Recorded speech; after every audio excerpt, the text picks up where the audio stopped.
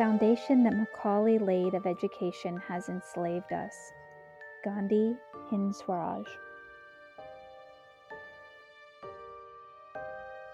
There's an interesting contrast between this statement of his and the one we just commented on, because there he was talking about the dignity of labor, and here he's talking about the enslavement caused by a kind of labor. And of course, there were two differences. What Macaulay did was train people to be clerks for the smooth administration of the empire. And so it was not manual labor. It wasted the potentials of the human being. And of course, it was slavery. They were doing it for a system that they deplored. This is the exact opposite of the dignity that Gandhi was just speaking about.